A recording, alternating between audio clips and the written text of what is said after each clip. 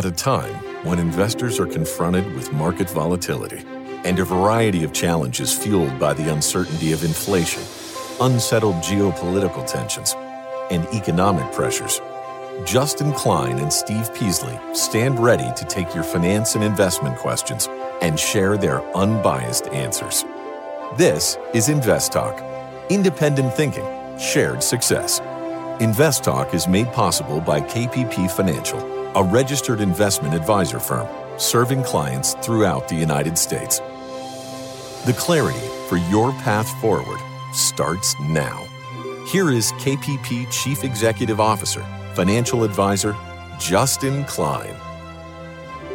Good afternoon, fellow investors, and welcome back to InvestTalk. This is our Monday, February 26, 2024 edition, and yep, I am back from vacation, and luckily, we had Luke here to fill in for me, and he's back again, sitting next to me in spirit, I guess.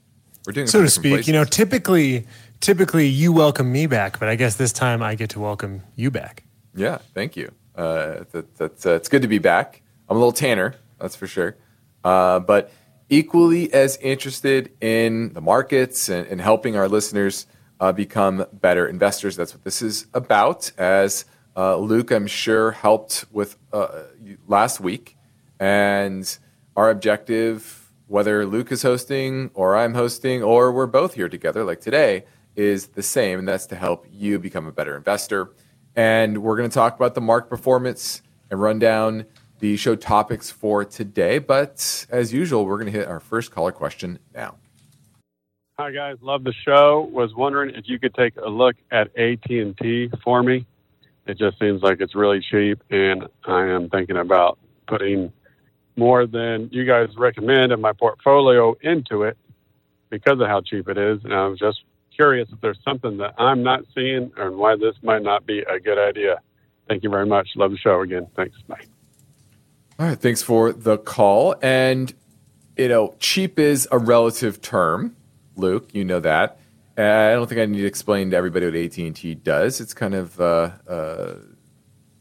it used to be a duopoly with Verizon. Now T-Mobile is definitely muscled into both Verizon and AT&T space, and with the acquisition of Sprint. And so it's a competitive landscape out there.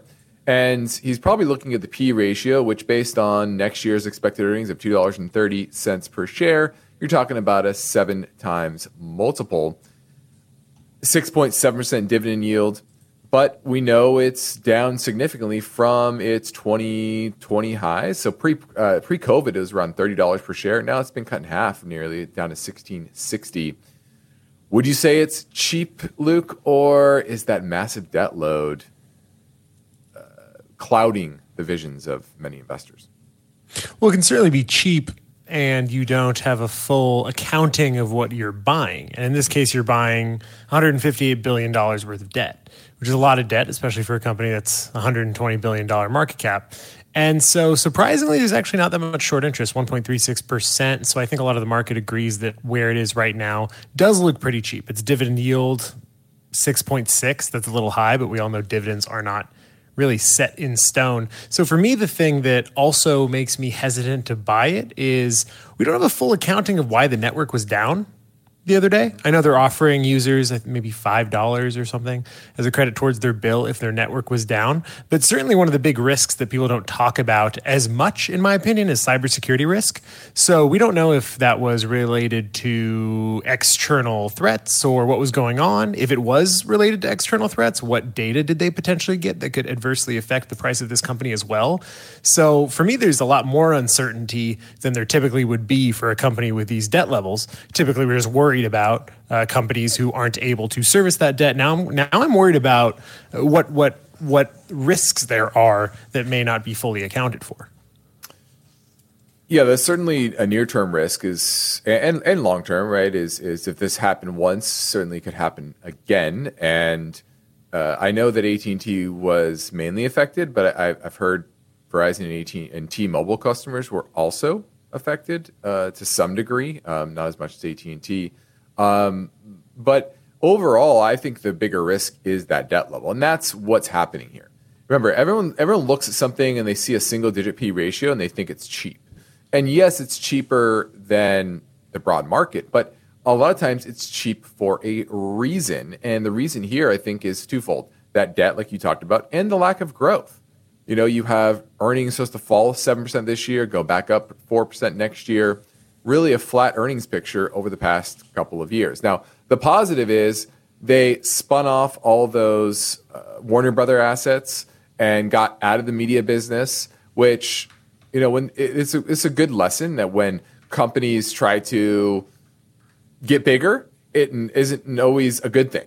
Oftentimes they overpay, they're outside their wheelhouse, and they do bad things or just don't maximize, let's just say, those assets. And that was certainly the case with the media assets that they end up spinning off and able to pay down some debt, but they also lower their dividend as well. So, that's the positive, is that they're more focused just on being a telecom company, but it's in a business that is competitive and there's not a lot of growth because it's so large. So I don't find it super attractive. I don't think it's a bad investment, but a lot of that cash flow, a lot of those earnings is going to go towards paying down that debt, right-sizing the balance sheet as opposed to paying out bigger dividends, for example. I think the dividend's not going to move for a long time until the balance sheet gets right-sized.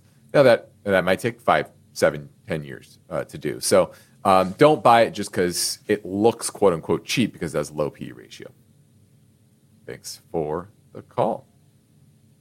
Now, we have about 40 minutes left in the show, and time permitting, we're going to hit all of our topics. Our main focus point is in regards to passive funds and them overtaking active funds. And what does that mean for your portfolio, whether you're indexing or not indexing? And what does that mean for asset allocation within the market, or let's say asset allocation, capital allocation? I think that's a better way to look at it. So we're going to look at passive funds versus active funds and the investment opportunities that might create. We also have some other topics on the docket as well. One is about corporate governance. Is weak corporate governance bad, or is it good? We're going to look at some data there. Also, the reverse repo facility. Sounds boring and archaic, but it is a very important part of the plumbing of our financial system, the treasury market. And if that gets disrupted and that creates a problem in the treasury market, that often creates a wider problem in the financial system as well, as we saw last spring. And then lastly, if we have time, high yield savings accounts. You don't always get what the advertised rate actually is. So we're going to look into the details there. But we also have voice bank questions to get to. One is on relative strength and the other is Disney. And of course, we welcome your finance and investment questions now at 888-99-CHART. But we're going to a quick break. On the other side, we're going to talk about today's market activity. So give us a call now at 888-99-CHART.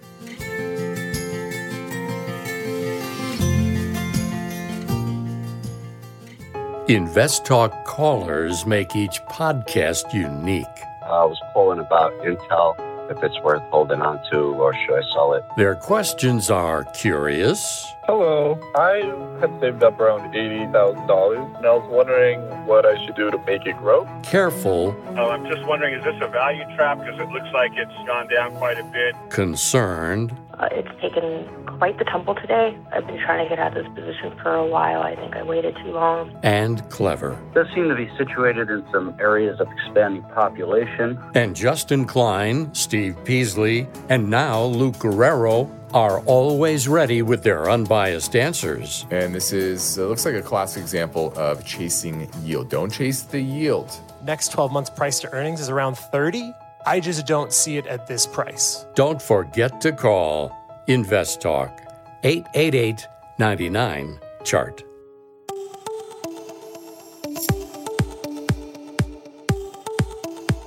InvestTalk is here to help. And when you download the free InvestTalk podcasts, don't forget to rate and review. The phone lines are open, 888-99-CHART.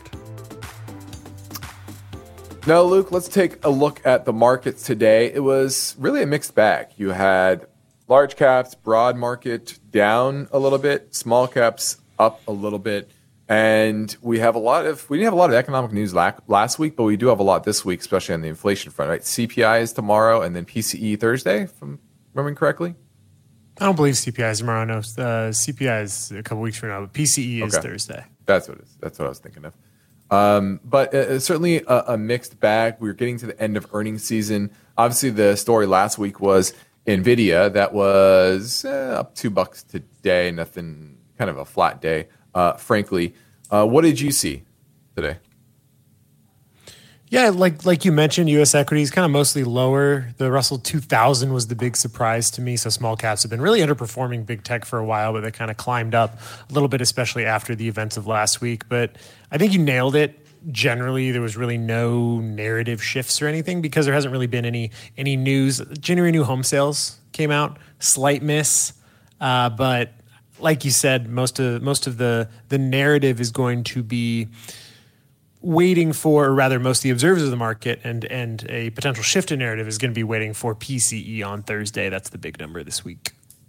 Yeah, and that is why I've been focused on the CPI. PCE is much closer to what the Fed actually follows, and there's less influence there from housing. We talked about CPI. There's a lag effect of what is called owner's equivalent rent that kind of skews that. And so it's a pretty poor measure, truly, of inflation. That's why the Fed uses the PCE. And so that will probably be the big mover for this week. But a mixed bag today, not much trend to really discuss. But let's keep things moving and pivot back to the InvestTalk voice bank for this question that came in earlier.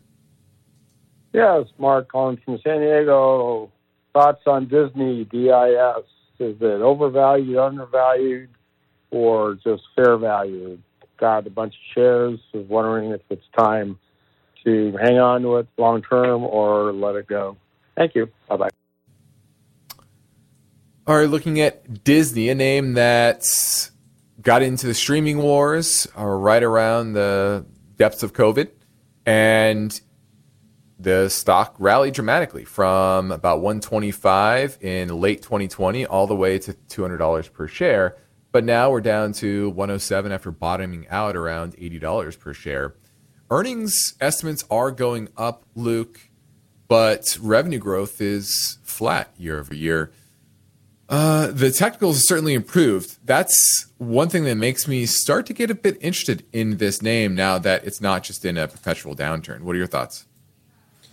Yeah, well, really what gets me interested in this name is that streaming no longer seems to be the burden it was 2 years ago. They lost $4 billion 2 years ago. They lost $2.6 billion last year, and now they've only lost $387 million in the latest quarter. So they certainly are making improvements in terms of creating new options for consumers to have ad-supported services, as well as increasing costs as well. So cutting costs, increasing revenue from that segment, that's certainly a good thing. For me, I don't know if this is the exact time to buy it, but certainly close. I have always been a proponent of Disney is a solid long-term investment when it is at a fair price, because the IP it holds is something that no other company can really match up to within this space.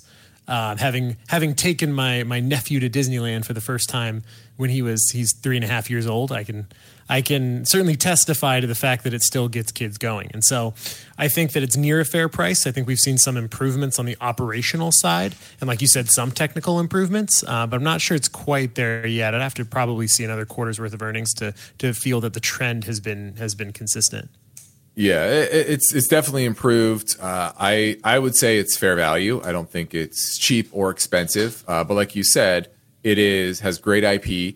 I do worry a bit long term about the shift towards a lot of kids watching more YouTube short form videos, and just think of the Mr. Beast of the world and how much attention they're getting. That takes away from attention towards a Disney movie, for example, or the Disney Channel or whatever, right? And so it's really about, and you and I are in that age bracket where the childhood we were watching Disney movies, and we have some connection to those characters, and if they're not watching those, Now that does manifest probably another couple of decades down the line, but still, that is something I think is probably one of the bigger risks for Disney. They still have ESPN. I think there's some challenges there, but the fact that they've been able to, like you said, raise prices for Disney Plus, bring in more ad revenue with their ad-supported version, et cetera. They've been able to at least make that business not a drain on their cash flows. I think that's a positive. So I think it's a good company at a fair price with improving technicals. Now we're going to a quick break. Please remember that you can call anytime and leave your questions on the InvestTalk voice bank. If you're listening via our live stream or on AM 1220 radio in the Silicon Valley area, you can call right now at 888-99-CHART.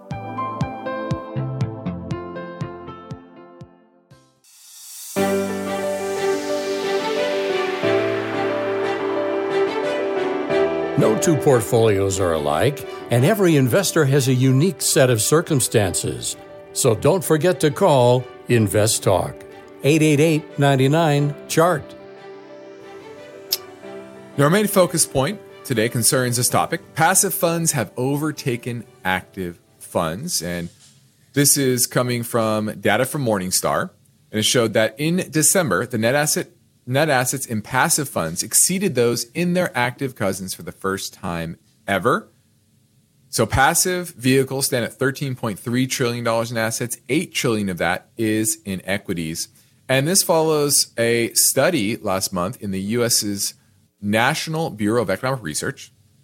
And what it showed was that those stocks that were in these indexes were dulled to the impact of news that should have moved their stock more dramatically.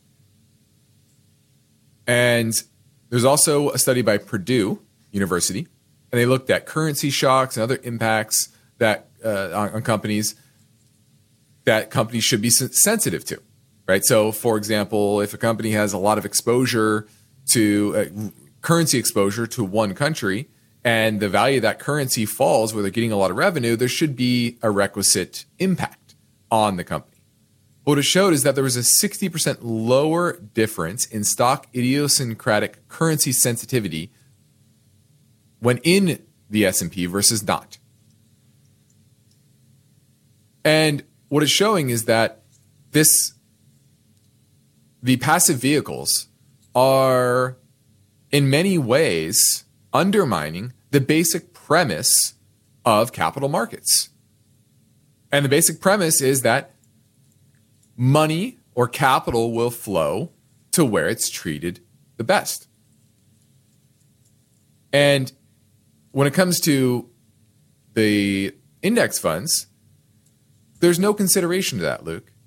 It's not about, what companies have the highest profitability or the best balance sheet, the best cash flow, or anything like that. It's just market cap weighted, as we know. And people are putting money in blindly. So are index funds bad for capital markets? Yeah, I mean, that's a complicated question because it is complicated. One could argue that the appearance of a company in the S&P 500, which primarily looks at successful large cap companies, would mean that those companies could do well to avoid some of the issues with currency shocks or really any exogenous shocks. Mm-hmm. So that's certainly an argument to be made.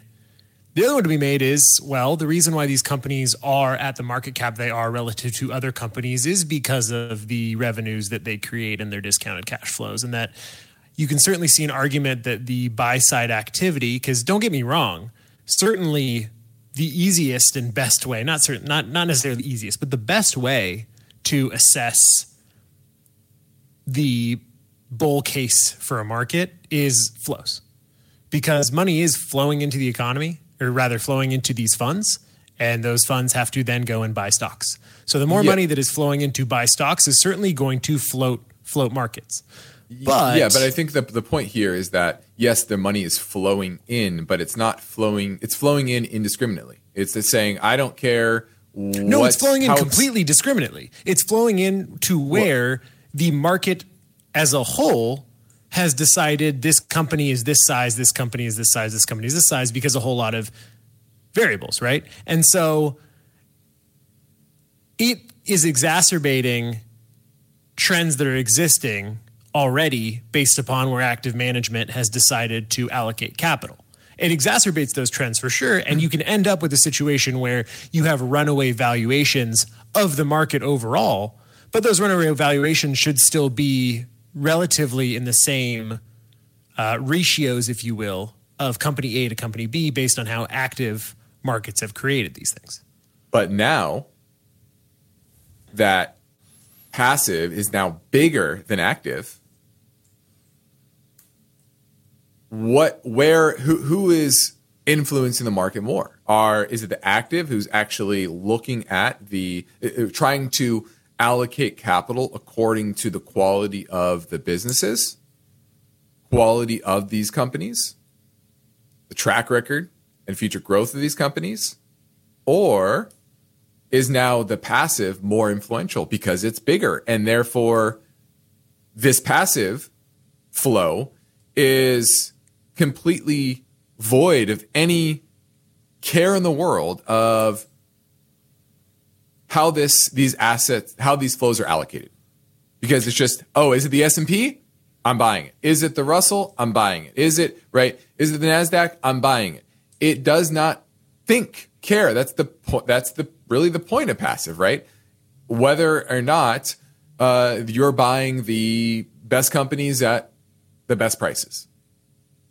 So the answer to that is maybe, and certainly at a certain point, right? At a certain threshold, because we all know that if it was 100% passive flows, the status quo would hold, right? Yeah. And active would have absolutely no influence on market valuations. If it's 100% active, then the status quo won't hold because active is influencing market valuations.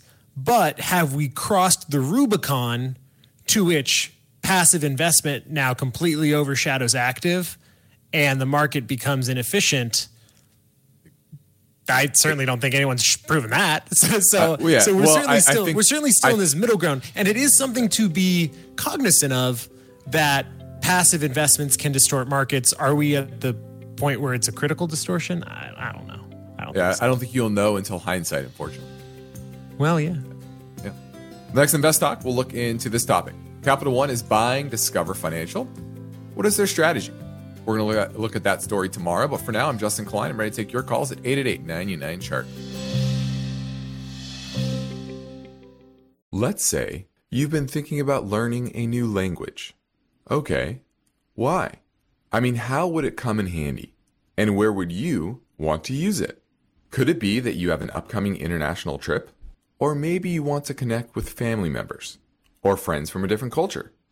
I think you should know about Rosetta Stone. With millions of users, it's been the world's most trusted language learning program for 30 years. Rosetta Stone is available on your desktop or as an app with Audio Companion and the ability to download lessons offline. Rosetta Stone truly immerses you in the language you want to learn. It has a built-in, patented speech recognition engine called True Accent. So as you practice speaking, you'll get feedback on how well you pronounce words. With Rosetta Stone, you pick up a language naturally, first with words, then phrases, then sentences. It's an intuitive process designed for long-term retention. You really learn to speak, listen, and think in your new language. Rosetta Stone is an amazing value, so your special skill set is within easy reach.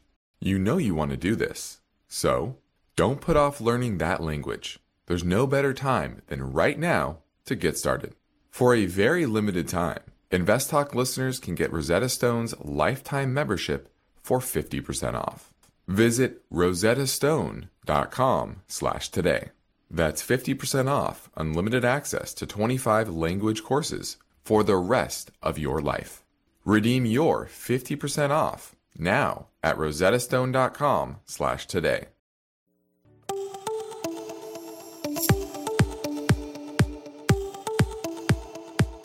The markets react to uncertainty. Are you prepared? Is your portfolio balanced? Is it optimized? Your financial future depends on the answers to those questions. Justin Klein is here now and ready to talk with you. Call InvestTalk, 888-99-CHART. Hey guys, this is Matt from Merced.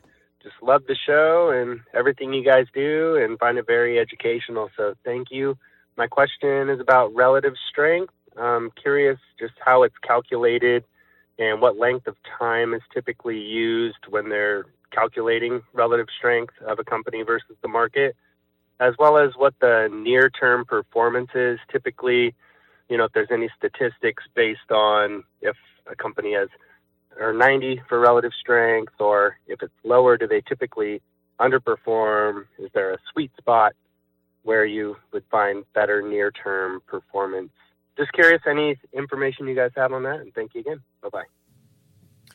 Well, typically, relative strength is looking at the last 52 weeks of market performance and comparing what that stock's performance is. And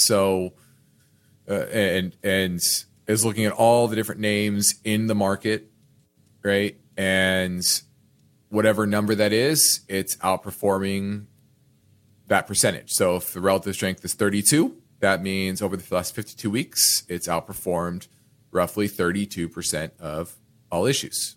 Now, that just kind of tells you what's happened in the past.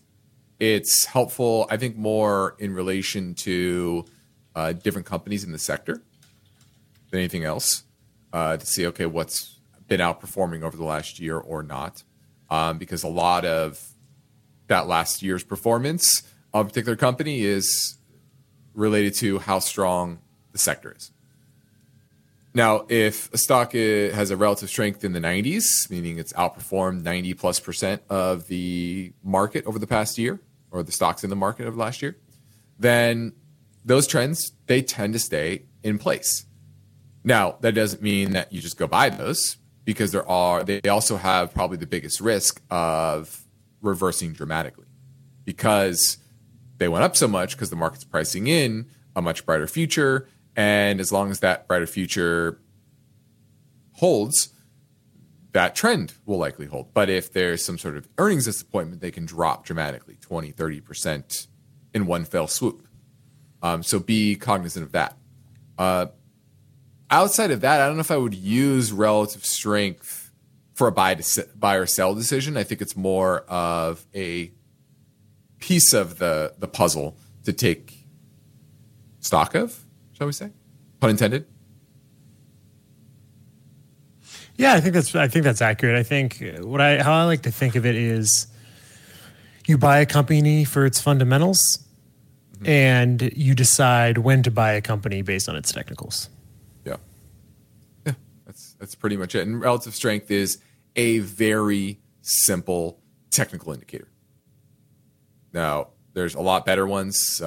We tend to use more moving averages, patterns, for example. Consolidation patterns are also very helpful. Much more helpful than a relative strength number.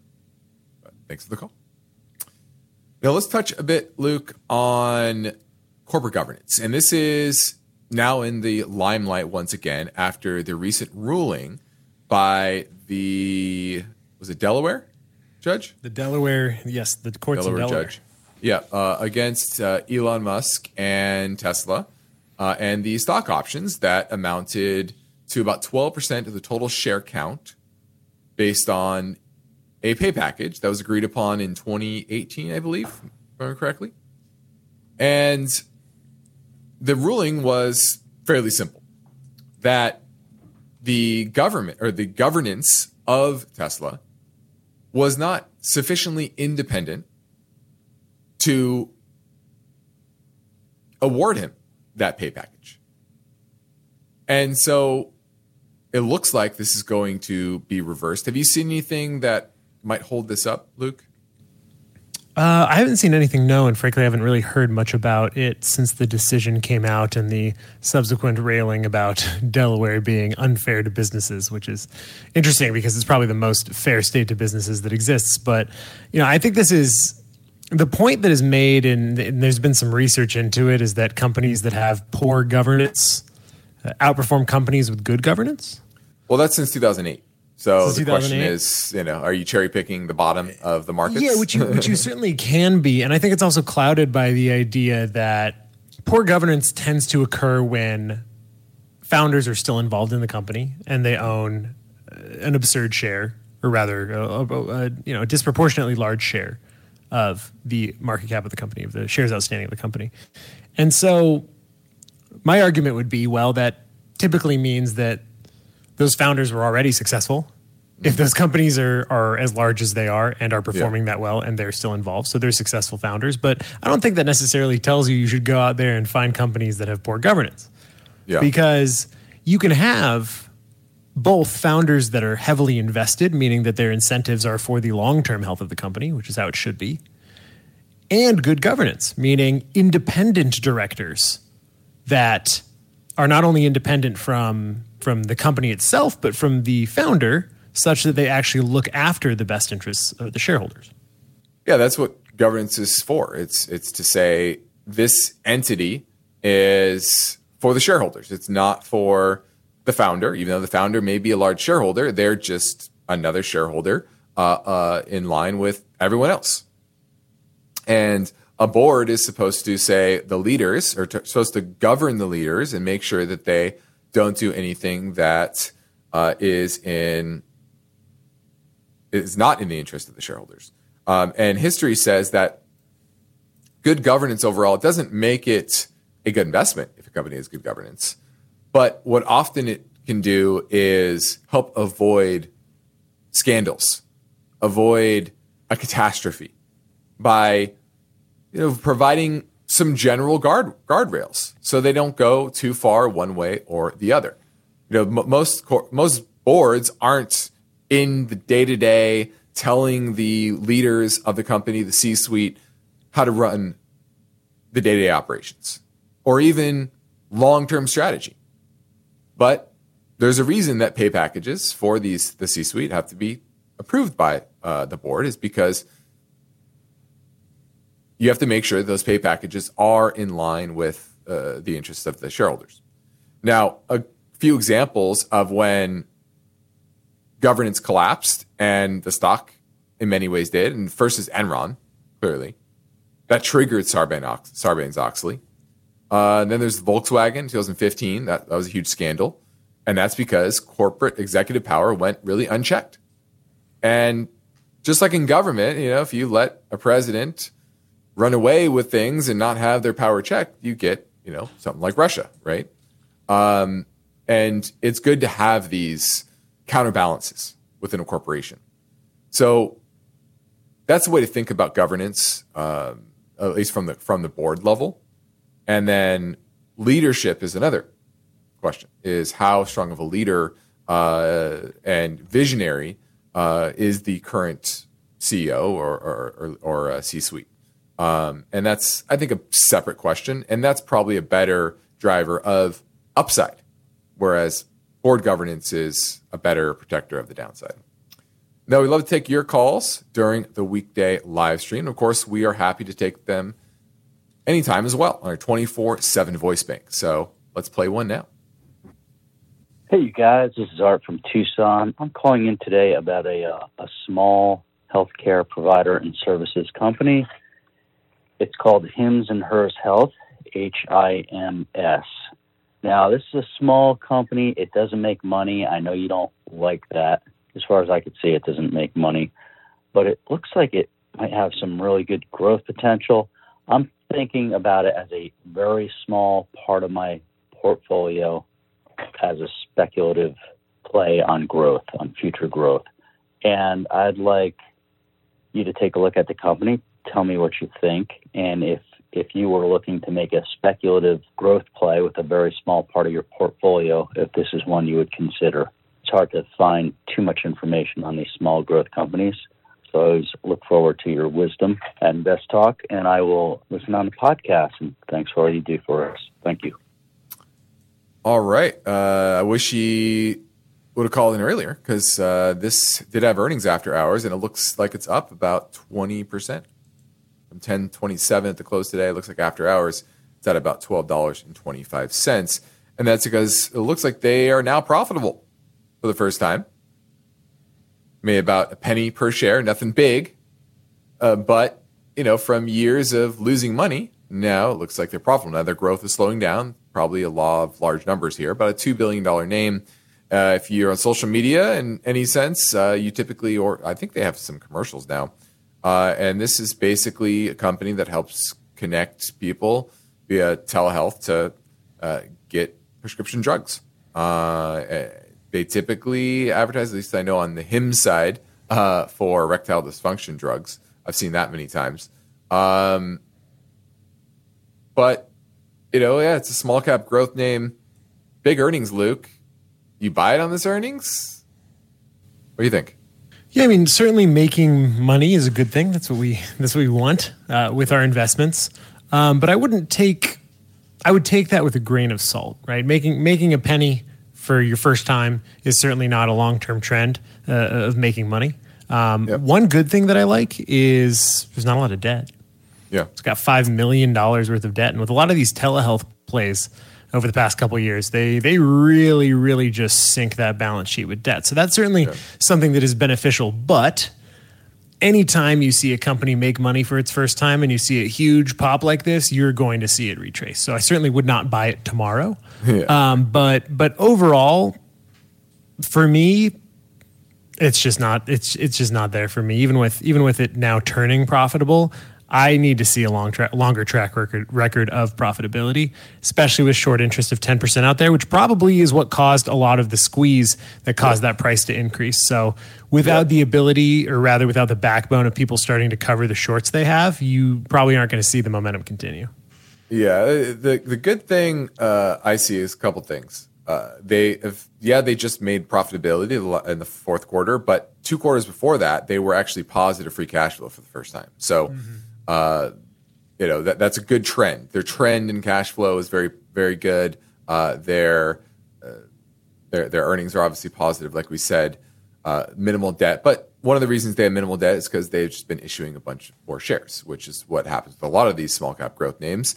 But if they can continue this growth, then we'll grow into that. The good thing is it looks like they've slowed down since they become cash flow positive. They've kind of stopped issuing shares. So I like that. I like that they said, okay, now we're cash flow positive. We don't need to just issue more shares because we have no debt, et cetera. So I'm liking that little kernel there. And I have to dig in deeper. It's still pretty expensive. You're talking about a price to cash flow still at 80 times. But this is coming more in line. So as a flyer, as part of your growth stock, a growth name, I don't mind it, actually. I really don't, because I do think they have a pretty good marketing. Obviously, it's paying off with that growth, but it's still high risk, and I wouldn't buy it on this pop. I'd wait for a retrace. Typically, these gaps, from a technical perspective, they get filled, meaning this will return to the mid-tens range where it was pre-earnings. Now, the first quarter feels like it's moving pretty fast. We're already closing in on the end of February. And, we talked for a while that we are in this new higher inflationary regime, higher interest rate regime. And that means serious investors need to adjust their strategies for these new interesting times. And remind you that here on InvestTalk and at our company, KAPP Financial, where we operate with the same philosophy, which is independent thinking and shared success. And we practice unbiased guidance, both on and off air, and parallel investing, which means we invest right alongside our clients. So I encourage you to take advantage of our free portfolio review assessment via telephone or GoToMeeting, or send us a message through investtalk.com. But let's squeeze in one more question now before we head to our final break. Hey, Justin and Luke, Bill from Philadelphia. I'm calling about Teladoc, ticker symbol TDOC. They had recent earnings. Wanted to kind of get your thoughts if maybe I should either wait on that or just skip it altogether and go to another alternative. I love what you guys do, and thoughts and prayers for Steve. Thank you. Well, very apropos having that call following the HIMS call, because Teladoc, it was kind of the original telehealth hyped company. Post-COVID, it went from about $60 per share all the way up to over $300 per share. Now we're at $14.79. And this is a company that was losing money before COVID and then suddenly made a ton of money because people couldn't go to the doctors as easily because of the shutdowns.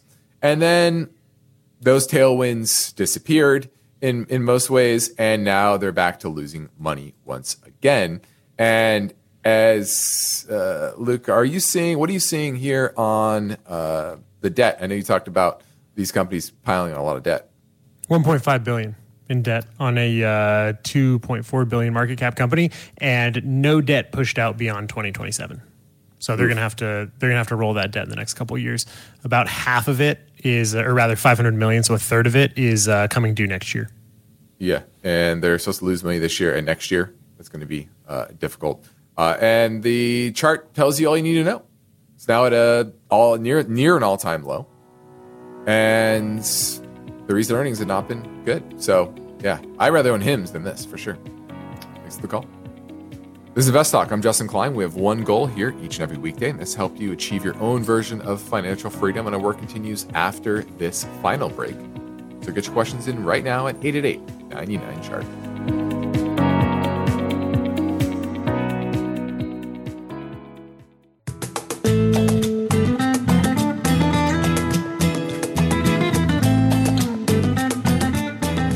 Every investor is working to build a secure financial future.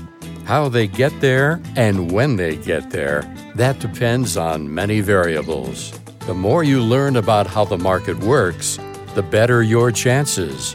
So don't forget to call InvestTalk, 888-99-CHART. Hello, InvestTalk. This is Andrew from Atlanta. My question is for the great Steve Peasley, Justin, or Luke. Luke, I was listening to your analysis. You were talking about the great seven companies, the M7, and Microsoft. I do have an interest in trying to take a position in there. What is a good price to buy Microsoft? I want to try to get in there and just hold it until I'm bankrupt. I sure love the show, guys, and keep doing the great work. Have a great day. Hold until he's bankrupt. Well, yeah, I always hesitate with any tech company to say you put it in a drawer and forget about it. It's a term Steve uses a lot. Just because you've seen throughout the years, tech companies can be disrupted easier than most, just simply because just a new thing can come along. I just think of ChatGPT and Google. Are they going to be the ones to take down Google? Or does Google come out with a new business platform that helps usurp Microsoft, for example? So, I hesitate to say you put it in a drawer and forget about it. But certainly right now, Luke, Microsoft is a good business, probably overvalued, like many of the Mag 7 are. And the technicals certainly are weakening recently. I'd put a value closer to 300. Now it's at 407. What are your thoughts? I don't know if I'd go that low. I certainly think it's a little bit overvalued. Last week, a caller called and asked which of the Magnificent Seven I should buy. And being constrained by that question to name some, I certainly said that Microsoft and Apple have staying power where a lot of these companies don't. Microsoft has a very diversified business that has a stranglehold on business computation. There are certainly some applications they have that I believe are inferior, but have no choice but to use them. Looking at Microsoft Word is one of them. Outlook might be one of them as well. And it also has a hand in cloud computing in a way that a lot of companies don't. When you think about Microsoft and Xbox and their video games, the future of video games is in the cloud. That's something Sony doesn't have. So they have a very diversified, well-run business. I personally wouldn't be buying it at these levels. We hold it for clients, but we didn't buy it for clients at these levels. I don't think it's a sell here, but I certainly don't think it's an add more here. I could see it dropping down closer to the 350 level. That might be where I pick some more up, but I think it's a little overvalued, but still relatively fair given the business and all the cash they have on hand, and they've been able to soak in some yield over the past couple of years and not be as affected as much as some of the other smaller tech companies that don't have that luxury. Yeah, a lot of cash to earn that nice 5.25% on T-bills.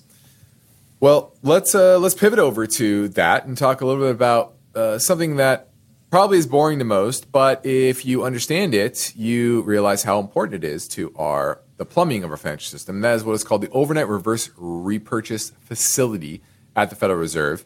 And what this does, it enables large financial firms, such as money market funds, think of the $6 trillion plus that are in money market funds, to swap out extra cash for high quality securities on the central bank's balance sheet and collect some interest. And at one point, this balance hit over 2.5 trillion, and it steadily declined since late 2022 to about 500 billion. And what the simple explanation here is that when this balance goes up, money is it is taking liquidity out of the system, right? Because it's going out, dollars coming out of the system on to the Fed balance sheet, is sitting there. Now it's coming when it's falling. It means that balance is coming out and into the system. And so, in many ways, the QT, quantitative tightening that the Fed has been doing, has been sterilized, meaning balanced out by the reverse repo drawing down from 2.5 trillion to 500 billion. So 2 trillion has flown into the system that way, and obviously there's a good amount that, and due to QT, that's come out. So basically what this is showing here is that by about mid-year, May, June timeframe, this is likely to be depleted. And then the question will be, the next step will be, excess reserves will be taken out, drawn down from the banking system. And at some point, if you have not enough reserves, you get a banking crisis like last spring. So basically it's saying is, at that point, maybe you might be on watch for something breaking. Doesn't mean it has to immediately. Also, the Fed can stop QT and prevent those bank reserves from falling as well. So this is a very important aspect to our system right now that need to watch out for that potential next risk-off event, which doesn't seem like it's happening tomorrow, but could happen by middle of the year. Now, I'm Justin Klein. This completes another InvestTalk program with Luke Guerrero, and we thank you for listening. We encourage you to tell your friends and family about our free podcast downloads, which you can find anytime at iTunes, Spotify, or Google Play. And please make sure to rate and review on iTunes as well. Independent thinking, shared success. This is InvestTalk. Good night. InvestTalk is a trademark of KPP Financial. Because of the nature of the interactive dialogue inherent in the format of this program, it's important for the listener to understand that not all comments made will apply to them. Specifically, nothing said shall be taken to be investment advice, or shall statements on this program be considered an offer to buy or sell security. Because such advice is rendered solely on an individual basis and at times will require that the investor review a prospectus before investing. InvestTalk is a copyrighted program of Klein, Pavlis, and Peasley Financial, a registered investment advisor firm which retains all rights. For more information regarding KPP's investment advisors, call 1-800-557-5461.